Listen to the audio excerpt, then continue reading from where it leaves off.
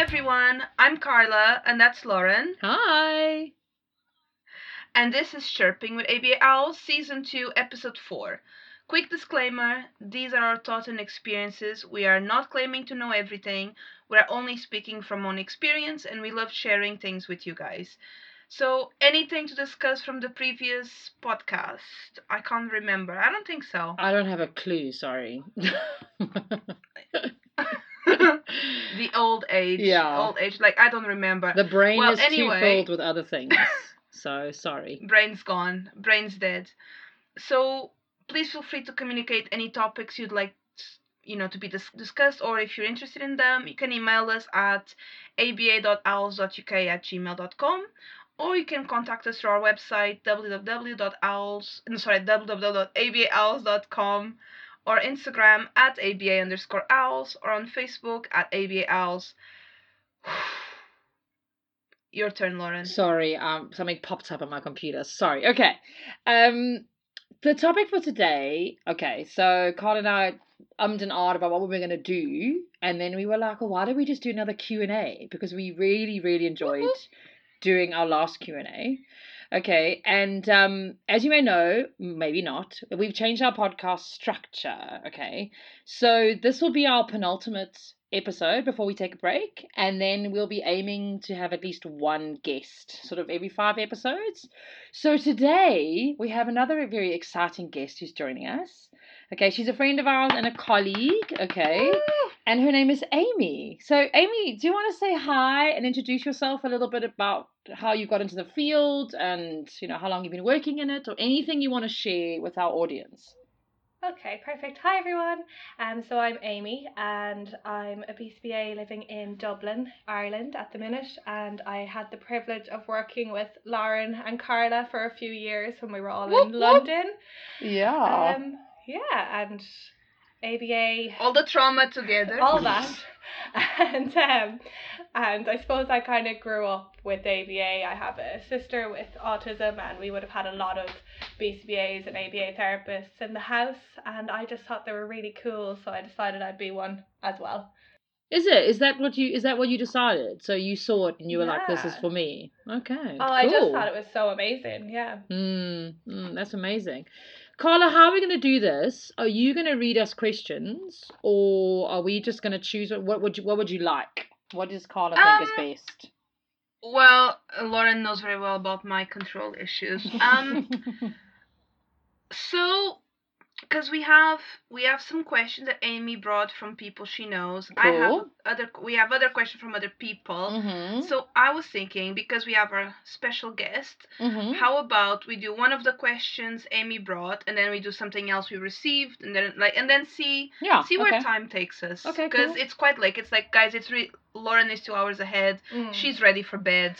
Yeah, I'm actually in my gym jams, like, believe it or not. Amy had a full day at work. I mean, this is hard. Yeah. Well, but to be honest, my first question is it's actually my own. I'm gonna do my own question. Sorry. Yeah. It's for Amy, so Lauren and I have discussed a lot on the podcast what sort of areas we like. Criminology, education, environment. I like OBM. Like, is there a particular area in ABA you'd like to get into, Amy? Yeah, I think I'm probably copying you now, but OBM is a huge interest. I think I've been doing a lot of continuous professional development. That was my fault. With Gary Lavinia. And it's been really interesting, and it's actually been so good for basically motivating staff. And I think that seems to be the key a lot of the time where we fall down. We have all these great ideas for our clients, and then maybe not so much our staff, and we need to take care of them as well and motivating them too. Yeah. So OBM is definitely really interesting and really important, I think, regardless of what you want to do in ABA. Yeah. Can you send me, sorry, I was going to ask Amy if she can send me some stuff via email, because I've been trying as well to find. Yeah, please do share. Thank you. We're always keen to share. Always share the resources. Amen. So, but also I a lot of the stuff that's coming through to me. We have to do these continuing education units. But a lot of them coming through at the moment are being like, oh, how do you relax as a BCBA and how do you look after yourselves? Okay.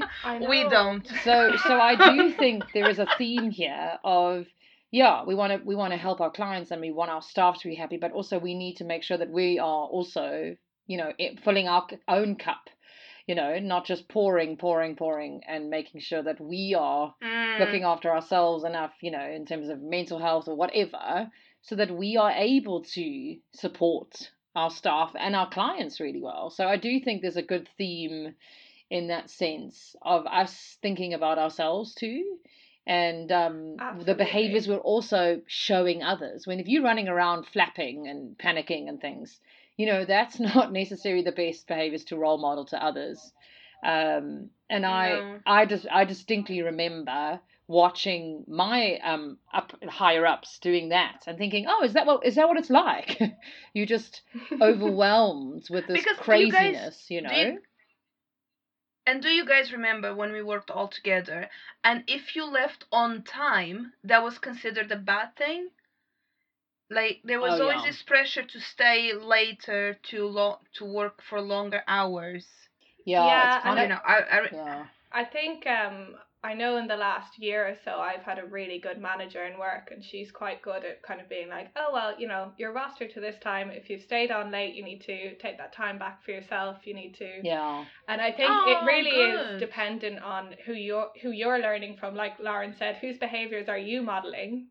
Yeah. And who have you learned from? So if you're in an environment where everything is chaotic and everyone's running around, you're going to be chaotic, you are going to run around, and then we kind of wonder where behaviors of concern are popping up for clients, and you're kind of, when you take a step back and look at it, you kind of go, how can a client relax in this environment if we're running around stressed?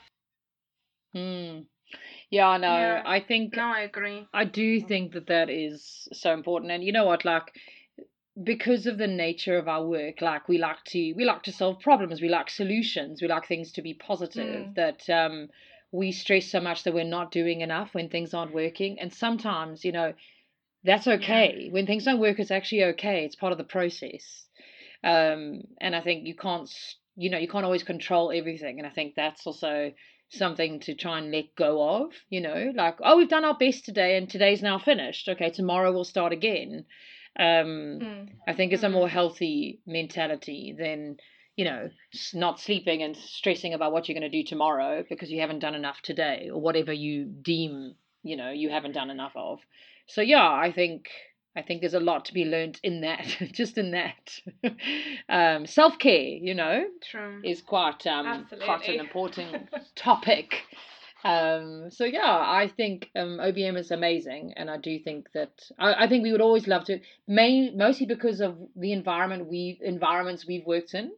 So we know that we haven't been reinforced appropriately. So by our own behaviors that we felt were good. So I think, yeah, it's a drive to help people feel more reinforced and not just by money, I think. All right. Should we do the first question? Let's do it. Okay, so this one Amy brought, and I think it's a really good one. So it's, what is different about working with children versus working with adults? Yeah, I had a really long think about this one. Because I think previously I would have felt like there's loads of difference, and now after working with adults for 2 years, nearly 3, I'm not quite so sure. So I suppose like most practitioners, your end goal is the same regardless of whether you're working with children or adults. You want to support this individual to live their life to the full potential. I suppose in terms of differences, then you've got short-term goals are generally different. Like where I work at the minute, we have a lot of focus on daily living skills, independent living skills, and maybe within, if you're working with a children population, you may be focusing more on academic work. What's important to adults, probably it may not be important for children, and vice versa. But everything's supposed to be individualized and specific to the person you're working with, whether they're an adult or a child. So I think in reality, all clients, regardless of their age, end up being very different depending on what their target goals are. So I'm not sure that, previously I would have said maybe there's a lot more restrictions with children, but I'm not sure I agree with introducing as much restrictions ever anymore. So Yeah. I'd be very much pro kind of treating everyone as if they are the most important person in the room and seeing where I go from there. Yeah, and a lot about acknowledging because one thing that I noticed in ABA, and I might be lynched for saying this, but there's a big tendency of treating people like puzzles. And a lot of times, and I know I've talked about this with both of you separately, that we need to consider that they're human being with feelings, and even though they can't tell us their feelings, those are important. And I think it's easier for people to forget about that when it's children. Yeah. Because there's always this thing of power over kids, like the minors. Oh, you must do what I say. And with adults, you always have to consider, okay, they're adults. We need to also be more mindful. But I think sometimes there's a difference in how people handle children and adults, mostly because of their age. Where with children, I think a lot of people, in my perspective, seem to want to control them more because you're a kid, you must do what I say, and sometimes they have to. But then how do you then remove that dependency as they grow up into being an adult? Yeah, and I think one of the examples I was kind of using today for someone was I was working in a school and they used to kind of position the table so that once the child sat at the table, they couldn't really get up from the table unless they went under it or through you. And in hindsight, that is a restrictive practice, and there wasn't a huge amount of kind of proactive work going into, making the table fun. Does the child actually need to learn this skill at the table? All of these other environmental things you can consider without using a restrictive kind of piece of work, basically. Because it really wouldn't work with an adult at all, and I don't like to see it used with children either. So yeah, what? I think people also feel maybe when they work with kids that you have more time. So there's this lessened pressure of being like, oh well, one day they'll learn it or whatever. And if I have to go back in time, if I could go back, I would, use every ounce of seconds we could teaching and I'm talking like real life skills, not sitting at a table being able to identify cards or pictures of objects or whatever. I feel like there should have been more emphasis on, we've got this amazing amount of human resources to teach. Why are we wasting our time with some of this stuff? Let's work on real waiting and real told no's and, like these kinds of things, so that we can have more robust, independent, sort of self-sufficient or self-managing people, clients, I think there was this, I don't know, lackadaisical kind of thing of being like, oh, well, he's 10 and we're still tickling him or whatever, or he's 14 and we're still, and I just like, I think looking to the future is so important and scaling it back as opposed to, oh, now they're an adult, now we need to worry about all this stuff.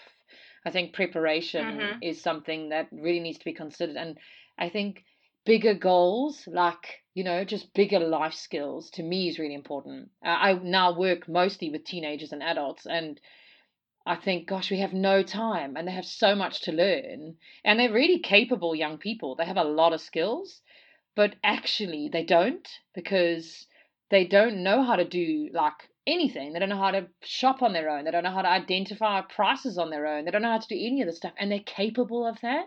And I wish someone had done this earlier in their lives so we wouldn't have to rush through some of the stuff now, basically. So yeah, I think for me that's the one thing I really think about, is that people feel like when you have kids you always have time. So yeah. But they do that with neurotypical children. Yeah. I heard a couple Coddle them. moaning at the supermarket. Yeah, someone was moaning in the supermarket this weekend saying, "Yeah, I told them you're gonna be 18 soon. You need to get to grips. You're going into real life now." And I'm just thinking, but did you prepare them for that? Yeah, like, is it really fair to make them dependent and then when they're 18, oh bam, now you need to get with life? Like, well, did you prepare them, or are you just saying it doesn't, even with neurotypical people, it doesn't happen overnight. In South Africa they have this thing where they're like, oh well, life will give you a clap, life will give you this like slap in the face. And it's like, well, that's actually unfair on the person, because if you haven't prepared them or even tried to teach them anything, and neurotypical, special needs, learning difficulties, however you want to, whatever community you're looking at, but it's like, you're the parent. This is actually part of parenting. It's not waiting for the world to sort them out. It's like, it's actually about you raising and nurturing and teaching and, caring for. So yeah, I get that too. And then people get annoyed with this person for not, picking up the skills naturally or whatever. And I'm like, well, no one's ever bothered to give this child the opportunity or have any expectation of this person or child. So actually, it's rather unfair on them to just now suddenly expect them to just click your fingers and they're going to get it. So yeah, I have a bit of a gripe with that kind of thing too, Carla. I'm with you. I think it's not right. Amy, do you want to add anything? Yeah, I was just going to say, I always wonder what people mean when they say, oh, now you're going to live in the real world. It's like, was your child not already in the real world? Where were they? Yeah, exactly. What kind of are they in a cloud? What's happening? And if they weren't, why not? What were you doing the whole time? Are you also in fantasy land? I mean, what's happening? Someone told me, I heard someone say recently that, oh yeah, nowadays women can't cook, and I was just like, what do you mean? And it's just someone I know that is a man, and I don't know where he got that from, but I said, well, I can cook. And they were like, oh, can your mom cook? Yes. And your grandmother? Yes. And my dad and everyone in my family cooks. What do you mean? I was just like, what do you mean? What do you mean by... Anyway, that's a whole other tangent. Should we move on to next question? Because that one will get me started. The topic of the podcast is changing rapidly. Yeah, it often does. Don't worry, Amy. Welcome to the club. Oh, my days, yeah. All right, so the second question I'm going to pick, because I thought that was a very pertinent question, is from a lady called Carmen, and she asked us, is there a set age range for ABA, and at what age will it be the most efficient or effective? So she, because this is a person who doesn't know a lot about ABA, and she was just wondering, and I thought, to be honest, I think it's a fair point when you're not in the ABA field. I think it's a good one. Yeah, I think there's always a bit of a disconnect as to what ABA actually is, and the reality is it's a science and it applies to everyone. So even behavior support.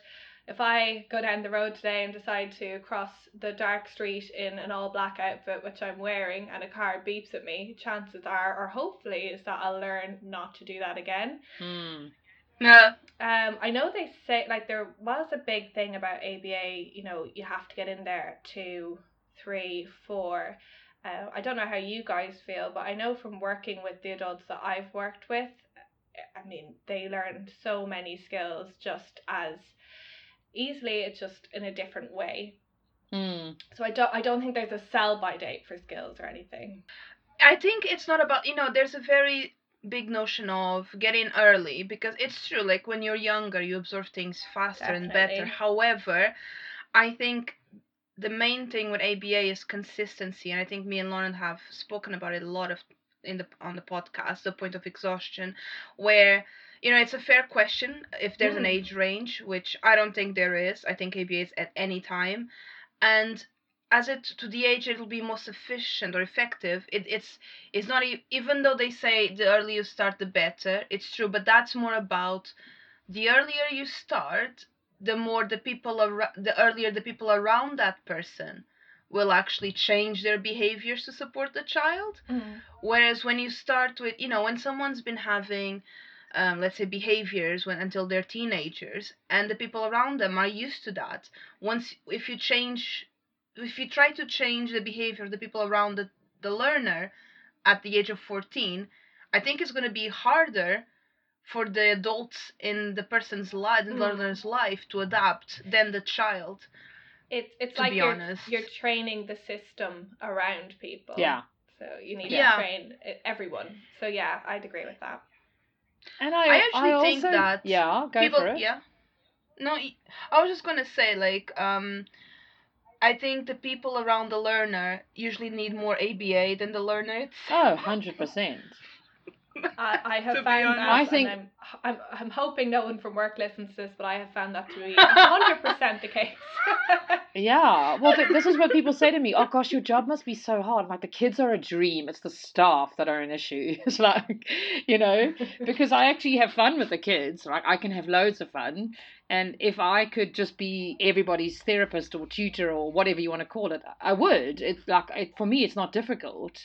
But getting other people to buy what you're selling, that's what's hard.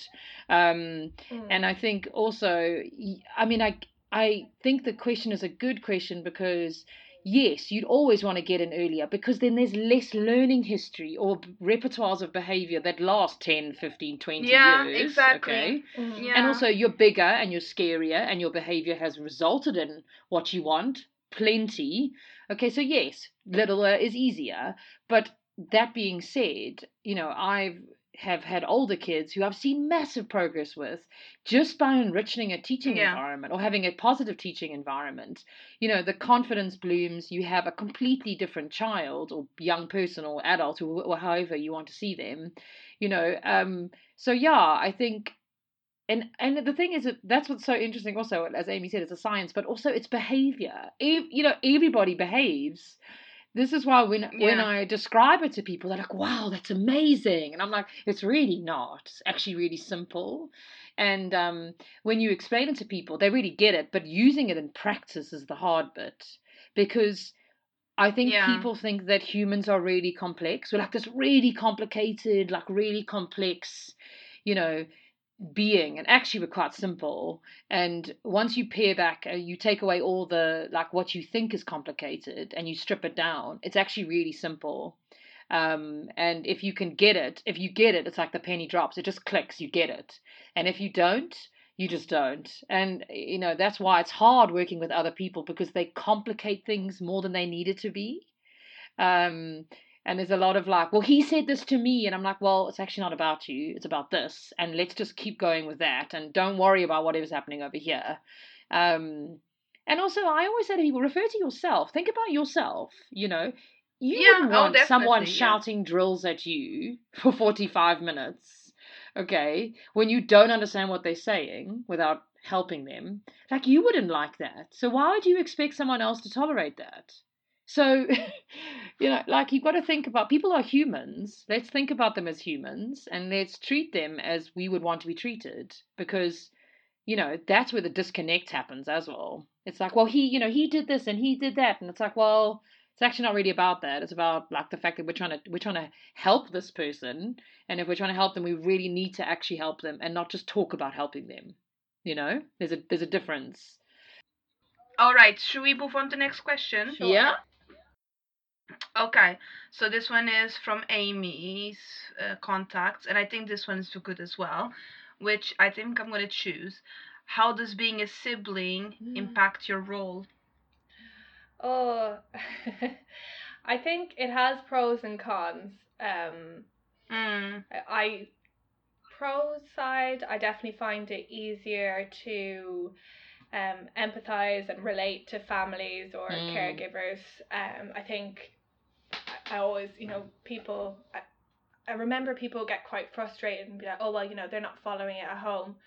And there was part of me always going, oh, well, at home, like, home is your safe space. And of course, people want to relax when they get home. And I always kind of found parents or caregivers would go, I'm really sorry, Amy, I haven't done it. I haven't done what you've asked. I haven't been able to get that for you. And I'd be like, it's okay. This is your house. This is your home. Yeah. And I completely get it. I think it's a pro and a con. The sense of responsibility sometimes is quite heavy because I'm always trying to think a little bit, what does everyone else in here think? Like, are the family happy with it? Are the staff implementing happy with this? Is the individual, most importantly, the individual happy with this? How would I want to be treated? How would I want my sister to be treated? So I think it's definitely helped my practice in that I'm very aware of what does this person want. If they're in a position, I'll always get their input for their behaviour support plan.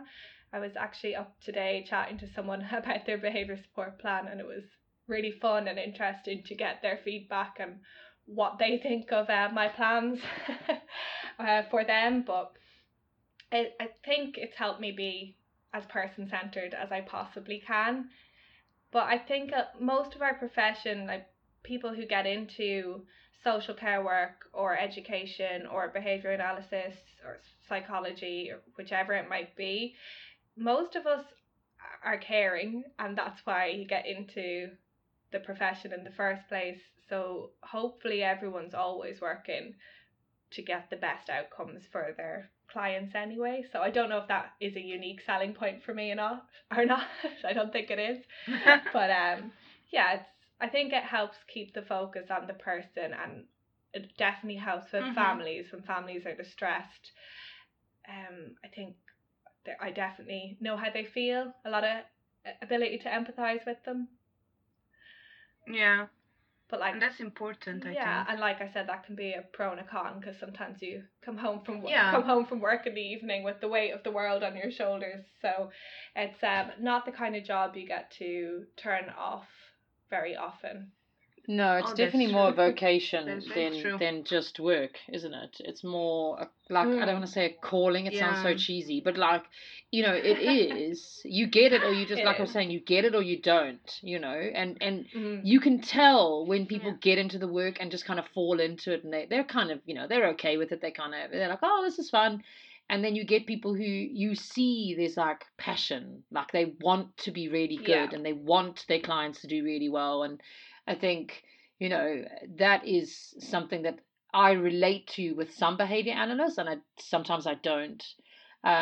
Because I would always talk about the kids. Like, that was what I just loved, spending time with the kids. So for me, and adults, I mean, and I remember when people were like, gosh, you talk about them a lot. I was like, yeah, I adore them. This is the reason I come to work, And I think it's really interesting when you meet people who don't have that.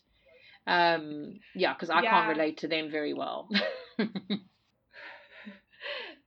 It's funny when you realize how much you talk about your profession, and then I always kind of go, oh God, maybe I should stop talking and ask this person about their profession, and they're literally like, yeah, I mean, I like it. Just going. Yeah.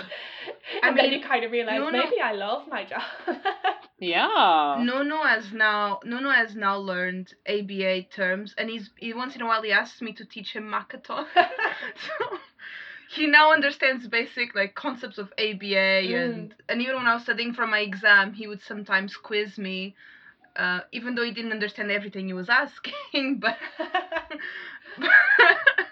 but he throughout the years he learned some stuff. Yeah, but I mean, to be fair, like, this is the key. Is like, so I have parents of some of my clients asking me like real world advice about their other kids, and I'm like, I'm not sure I'm qualified to answer these questions. I can tell you what I think in terms of behavior analysis and what I think will work, but I don't really know what will work for all your kids. But again, if you understand behavior and you understand why people are doing things, it's so powerful. I think it would support a lot of people in a lot of fields. Absolutely. And if you can relate to people, just going back to OBM, like, human resources are the most important part of businesses. It's the reason businesses function, okay? The fact that people don't get that that's the most important part is really frightening. It's like, but if your staff aren't happy, you're not going to have a good business. So by default, you should be supporting your staff. It's like, I don't really understand why people mess that up. I don't really get it. But yeah, that's just me. All right, should we do one more question? Yeah. Yeah. Because I don't think we'll have time for all the questions, and I think because we're on a topic here, so I thought this question would be good. So, last one. What skills do you think are most important to focus on for teenagers or young adults? And personally, like for me, and I'm gonna start this one if you guys don't Yeah, mind. go for it. So every time I've had clients who've had, EHCP meetings or annual meetings, and everyone's focusing on, like when they're 9 or 8, they're focusing on, oh, they need to learn this math, they need to learn that. And part of me goes, all right, but you do realize that in a couple of years they're teenagers and they cannot sign their names.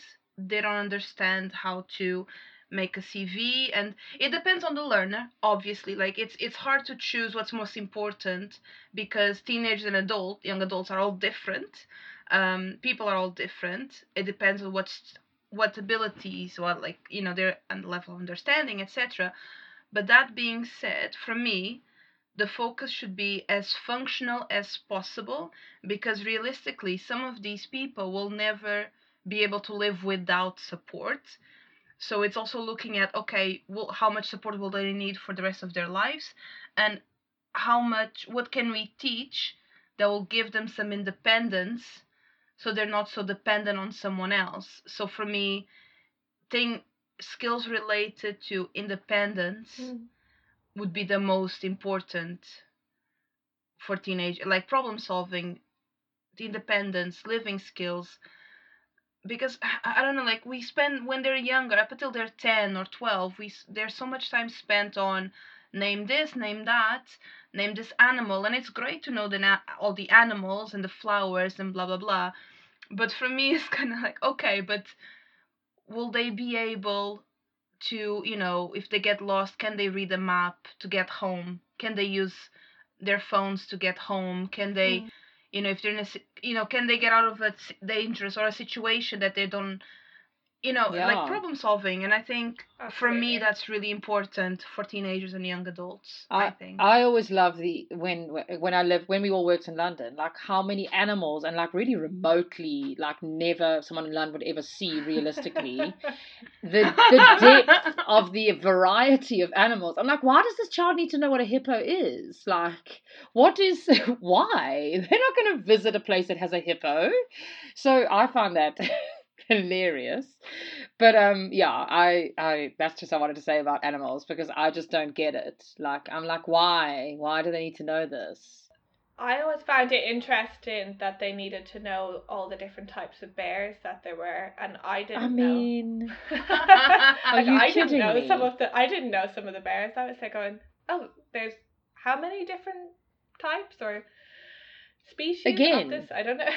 no bears in England, okay? Unless they're in a zoo, and then in the zoo they have a placard which names them. So like, we don't have to. It's like, not okay. I just feel like those types of skills were a lot of times taught so that the kids could then have a topic of conversation. But that's more about, why, like, yes, it is important to have a conversation, but they're so focused on what will benefit them when they're in the, I mean, because when you go to a shop, if you don't have a talk, it's going to be about, okay, where's the flour, where's the vegetables? You're not going to say, oh, have you seen that documentary about the bears? Yeah, exactly. But also, it's what people put on, like what we think is important for them, not what's actually important for them. Do you know what I'm saying? Like, yeah, that's true. The difference. The perspective is wrong. We think it's so important for them to learn all of these things so they can have a conversation with someone, when realistically maybe the most important conversation this person's going to have, like Carla was saying earlier, is maybe they need to learn how to sign their name. Maybe they're going to have to go down to the bank someday and open a bank account, which can be quite difficult sometimes for families and people. So it's I think I read the question and I was thinking the exact same. So rather than like a particular type of skill, it's what skill enables this person to be more independent. And I think one of the big ones for me in residential, and I know I just said what's going to enable the person to be more independent, which can be a wide variety of things. But I always have this big thing about self-care, like being able to use the toilet, I was gonna exactly say the same thing. toothbrushing, shaving, dressing, and they're just such skills that kind of, you know, it really gives you like your privacy, your independence to be able to do those or if things. they have or if they have periods and they need to learn how to put a pad, 100%. how to to identify when you need pain medication or when it's too much, like don't overtake it, understand instructions enough not to overtake pain medication, and all those sorts of things. I just think if you the fact that you need to keep yourself as safe as possible, because I'm not saying that people in residential care will abuse, but you're more likely to be in a situation, a vulnerable situation, if you aren't able to go about these self-care things as independently as possible. So that's the first thing I say to parents. I'm like, first of all, if your young person is going to go into a residential place, they need to be able to do these things, because then they're less likely to be, and I don't want to say abuse is not the right word, but put in a uncomfortable position, because they can do things on their own, you know, and people aren't going to get irritated with them because they can't, you know. Not that that's always the case. I'm just going worst case scenario here. Well, even recently, a previous colleague of mine contacted me, and she was telling she has a kid mainstream, and she was saying, well, it's been a few times now he comes home soaked in urine, and he tells me, oh, it's wee, mommy. And he's 3 and he was going to the toilet by himself, and now he's at home and now he's not. And the mom has tried to speak to the school. It's a mainstream, and they're just dismissing her. She's sending change of clothes, so they change him. And still it happens. That's so humiliating. And she asked me, oh my goodness. Yeah, and she asked me, like, what should I do? And I said, do you want to go hardcore? Yes, I do. Fine. And we typed up an email because she had all the details of the events, and she remembered who she gave the clothes to, and we wrote an email. And the start of the email was something like, I've received training in safeguarding. I understand very well what neglect looks like. Absolutely. I was just like, if you want to go hardball, just go for it, because I'm sorry, this is a neurotypical vocal child who's coming home with socks and underwear in urine, like rashes, humiliating rashes, uncomfortable. It's the winter now. And it is neglect. I mean, it is nothing neglect. else to describe it as. Listen, I went to a school in the area where one of our schools was. So we used to take one of the little girls from our school to go to a mainstream school to socialize. And I never forget this. It's imprinted in my brain. We were sitting in the classroom, and one of the little girls in the classroom asked to go to the loo. So it's a mainstream child in a mainstream classroom. And the teacher said no. And then she wet herself. So she was sitting in this puddle, and she shouted at this child and made her stand up and go and get changed and then come back and I don't know who, I think someone else cleaned it up. But I was like, so you didn't honor like the appropriate request. So she asked really nicely to go to the loo. You said no. She obviously needed to go to the toilet. She wet herself, and then you punished her in front of everybody. And I'll never forget it, because the little girl I took to that school turned to look at me like, I cannot believe this is happening. And she had special needs, and she was just shocked too. That's how bad it was. And I remember telling people at our school, I was like, I don't think it's a good idea that she goes back there, because I don't think that teacher handled that situation very well. And I don't want her to learn that that's how teachers are if she goes into a mainstream school, because that's not the kind of teachers I want her to be exposed to. It's not actually okay. So yeah. Well, I've been there, and listeners, if anyone doesn't like to hear about periods, you can just skip this story. But when I was 14, I remember being in maths class, and my period came. I asked to go to the toilet, because you feel it. Asked to go to the toilet, was denied. After a few minutes, I don't know how long, the blood was dripping from my stool, because we were sitting on stools.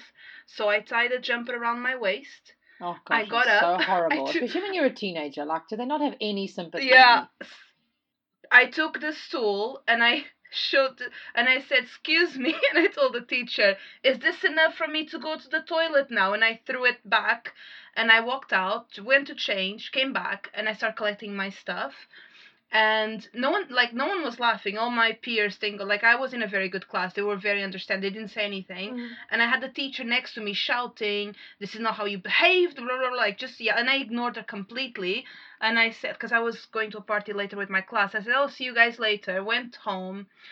And then when I came back to the party that night, everyone was like, "You should have thrown that chair at her face." Like, everyone was just so mad at her. And on Monday, during our long, what's it called, interval, like playtime, whatever, snack time, our head of class and that teacher asked me to come, and they were trying to get me to apologize to her. And I said, "No, I'm not apologizing. Nothing. Sorry, not sorry. Sorry, not sorry." I was just, no, what are you on about? You have to wonder, like, why and what has ever reinforced that teacher's behaviour to refuse someone to use the bathroom. Like, yeah. You know what she said to me? She was like, "Didn't you have your period like 2 weeks ago?" So she remembered. And I said, "Yes, but I'm 14. It's not regular yet." But also, what has that got irrelevant to do with you? That is my personal body. Like, not okay. And even if I'm lying, even if I was lying, I'm the one missing class. I'm the one missing out. So it's my problem. Yeah, that's not no, okay. I've always found it really interesting when, like, and it does tend to be mainstream schools, and I'm hoping it's not still the case where they're saying you can't go to the bathroom. And then you kind of like, I'm obviously in a work environment now, and there's still times where I'm sitting in a meeting and kind of going, maybe I shouldn't. No, I'm allowed to go. I can go whenever I want to go. Yeah, because it's actually really, okay. It's a human right to be able to use the lavatory. It's a really bizarre thing that teachers seem to zone in on. Not all teachers, to be clear. But in the UK, I've noticed in the UK schools, what they do is the kids just need to raise their hands to go, and they can go, but they can go one at a time. So it means the next one can only go when the first one comes back, which I think it's a good system of one at a time, because then if you don't come back to class, someone in class might be bursting because of you. But they just go. The kids now in the UK schools I've been to, they just raise their hands, go, and then come back. That's good. Oh gosh, I visited some school where they've got some serious old hags who are like, no. And I'm just like, this poor child just needs to go to the loo. It's like, just let the child go to the toilet. It's okay. Also, your lessons are boring, so maybe children want to try to escape if you made the lessons more entertaining. Okay, thanks. I think it's always so awful, when you're teaching, like, one of the children maybe that you're working with, how to appropriately request something, and that they appropriately request it and it gets denied. I take it as a personal insult when that happens. Yeah. Like, I was telling someone last week, no, just wait a minute and then tap them on the shoulders to get their attention. And they did it, and the person didn't respond to them. And I just kind of sat there going, "Oh no!" Oh, and they turned around and just looked at me like, "You said." I know. Oh, they would pay. Makes you want to swear. Makes you want to swear. Oh, it was fun. No, like, it was just that. It turned out the person actually, they tapped them so lightly they hadn't felt it. So I did have to go over and show them. No, give them a good jab. Poke them with the needle. Exactly. But yeah, no, I always find it, well, like you guys were saying, when someone asks appropriately for something and you just say no, I always kind of wonder why. Why no? Yeah, honestly. Shame. Well, awful. I think that's all the questions. So we're gonna close up now. Lauren, do you wanna do the? Yeah, no one has any end thoughts. No one wants to add anything else. I'll say mine after we, like, I could say mine now, just saying thank you, Amy, for joining us, and thank you, Lauren, for recording so late. Oh, it's super fun, actually. Yeah, it's a good chat. It's actually nice to talk to like-minded folk, especially when we're divided all over the world. I mean, you girls are closer than me. Oh, I know. But yeah, thank you so much, Amy. It's been really lovely to, first of all, hear your accent, which is stronger than I last heard it, which I'm pleased to hear. Is it? It's the return to Dublin. It'll do it to you. It's gorgeous. And See, I'm okay with it. Yeah. I think I sound more South African now, but maybe not. I don't know. So yeah, thank you, Amy. It's really been nice to have you on and support us. People were asking me today why we're doing this, and I was like, well, how do I describe why we're doing it? I was like, well, I think we need to talk about some things that maybe we don't get paid for, and we want to give our thoughts and our experiences to people who might not be able to afford ABA and can listen to podcasts. So yeah, so definitely one of the main reasons we do it, we actually do it because we enjoy it, but we also do it because we want to help people. So thanks, guys. Please feel free to email us. Again, like Carla mentioned earlier, that's aba.owls.uk@gmail.com. Or you can message us on Instagram. That's at @ABA_owls. And if you have any particular topics you'd like us to talk about or anything burning questions you can ask us, please send us some emails or message us. We would really, really love to hear from you. And our next episode will be the first Monday of January. That will be the 3rd. And the Hood Chronicles will be coming out in 2 weeks' time on the 20th of December. So rate, like, and subscribe to us, Chirping with ABA Owls, iTunes, Instagram, Facebook, wherever you get your podcast from. And thank you again for listening. Really appreciate it. Bye. Thanks. Bye.